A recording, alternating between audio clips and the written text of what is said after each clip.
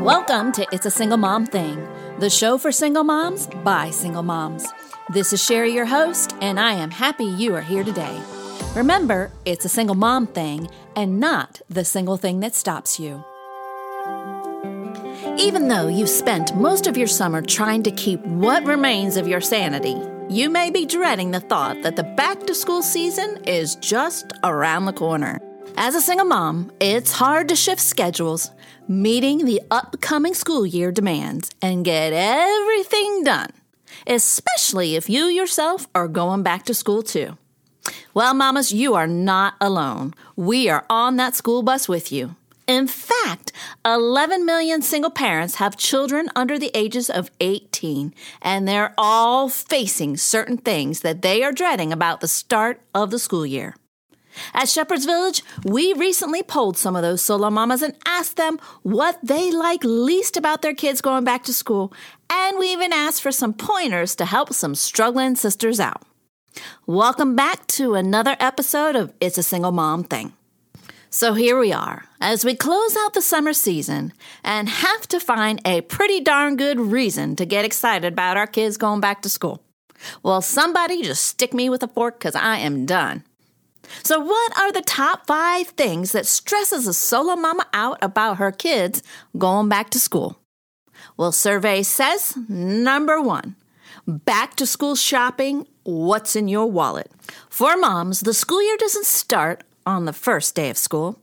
It starts when you get the list from the teachers of supplies you need to provide for the classroom, or when you realize that most of last year's shirts are now crop tops on your daughter, or when your son's sneakers don't fit after a summer of only wearing flip-flops. This time of year can be expensive and challenging. In a back-to-school article on the Scary Mom blog, Rita Templeton describes her back-to-school shopping list like this. I'm the mom you see at the store pushing a cart surrounded by excited children, being bombarded with cries of, I need one of those, and one of those, and can I get the folders with the Ninja Turtles on them? While trying to consult multiple supply lists, while also trying to remember shoes and pant sizes, and crying as I look at the total on the receipt that's taller than my 6th grader. I'm a glutton for punishment, apparently. Some super savvy solo mamas suggest stocking up on school supplies and clothes throughout the year, so you're not hit all at once school starts. I know, it's easier said than done, but something to keep in mind when you get that sizable tax return is to return yourself the favor and put some school is cool money away so you don't have to ride the short bus at the beginning of the school year. Another suggestion one mom made was to share in the cost of school supplies with other mamas whose family are of equal size and buy them in bulk.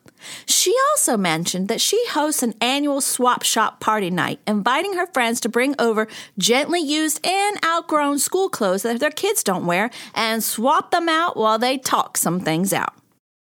Number 2, what's for lunch? Yes, our school has an app where you can put money on your kid's school lunch account, and then they magically go through the cafeteria line without having to scrape up any change. But I never seem to have the money available to reload the app when it needs more funds. And I can still pack lunch cheaper, especially when you consider my kids throw away 75% of their cafeteria food. But that means I have to pack a lunch. Ugh, isn't that just the worst? Sometimes summer lunches look like cereal, sandwiches, ramen noodles, or something questionable from the fridge. But during the school year, many moms have to think about packing lunches and maybe even an after-school snack if your kids stay late. These are lunches that teachers and other kids see, so the judgment factor is involved. I mean, it has to appear to at least be semi-healthy, right? But how's that supposed to happen amidst the morning chaos? Pack it up, sister, and plan ahead. Solo Mama Sue suggests having 2 bins for each kid, one for the fridge and one for the pantry. On Sunday night, she counts out 5 of everything and puts it in the appropriate bin. The fridge contains baggies or containers of easy things like hard-boiled eggs, pickles, cheese sticks, carrot sticks, and yogurts. The pantry container has individual bags of chips, pretzels, crackers, cookies, and other non-perishable items. The children can now easily help put items in their lunch boxes, which gives them a sense of responsibility, taking the pressure off of Sue. Sandwiches may be the only thing that takes effort in the morning, and sometimes those can be made ahead of time too, avoiding the morning madness. And yes, don't forget about you, sister. You have to eat too. Number 3, time for bed. Summers are about staying up late and having flexible bedtimes, right? During the school year, however, when I was raising my guy, I maintained a consistent and strict bedtime schedule, setting both him and I up for some morning success. Now, I will say, if I'm honest, making the transition from summer to school bedtime schedule was difficult. I love me some late nights and summer sunsets. So needless to say, making this transition was especially hard to do when it was still light outside, and I had to enforce the lights out policy. Getting back into a routine is never easy, but have hope those habits will stick like gum at the bottom of your shoe once you walk it out. The best mom tip is to start easing into the back-to-school routine now, before school starts. If the kids are going to bed late, start telling them at 10 o'clock it's going to be lights out now. If there's an order to prepare for bed, get that going again early in August. Then gradually move the bedtime earlier and earlier until you've got them going to bed at the best time so you can wake up those sleepy heads in the morning. Which is a great segue into number 4. Wake up! Some kids are early risers. That's not my guy. He loves to sleep in and does not want to get out of bed in the morning. I am right there with him. I have had to stop short of squirting him with a water bottle to get him moving in the mornings. They really do need to develop a forklift for kids who do not want to get out of bed in the morning, and moms too. But since that hasn't been invented, one mom suggested giving plenty of time to simmer in the bed. If mornings aren't a rapid boil, so build in the time that allows them to be a slow cook. Start with a happy good morning or I love you, and then let the light shine in the windows. It is also helpful to turn on maybe some upbeat music. Now, if you aren't an early bird that gets a worm either, you too are going to have to give yourself some time in the morning to wake up before you get your kiddos out of bed, so you can set the tone for the day. A rushed mom can make a mess in the morning. And number 5, I can't find my shoes. I try to enforce taking off your shoes when you walk in the house so they stay by the door. But inevitably, when it's time to go, someone can't find their shoes. It is so frustrating, especially when running late because I can't run without my shoes. Oh yes, the curse of the missing items. If it's not the shoes, it's the homework, backpack, jacket, or toy for the show and tell. It's not easy, Mama, but the only way to avoid this morning trap is to make sure everything is ready and beside the door the night before. Now, I know it's been a long day, and the last thing you want to do at night is prepare for tomorrow. Trust me, it is better to go to bed prepared than in despair in the morning.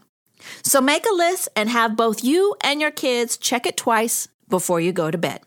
So there you have it, the top 5 back-to-school stressors that certainly don't include the dreaded pick-up and drop-off lines because you wanted to sit for an hour in your car, regular baths and showers because school kids should be clean, laundry because clothing should also be clean, and uniforms are the worst. How about homework because you didn't have anything else to do in the evening, followed by volunteering and attending events, because that's what a good mom does, right? So maybe summer wasn't a bummer. And, well, going back to school can be cool if you are prepared. Listen, ladies, being prepared is an important part of motherhood, whether you are single or not. But it is especially key when you are going at it as a solo parent. At Shepherd's Village, we know firsthand the struggles you are up against. The battles, the fears, and the frustrations are real. There is no doubt about it. Solo mama life is not for the faint of heart. It takes hard work, courage, and more energy than you could pack in an energy drink. But I know you can do it, because I did. During these days before school starts, keep your focus on putting one foot in front of the other. Take things one day at a time and thank God for the blessings and your babies.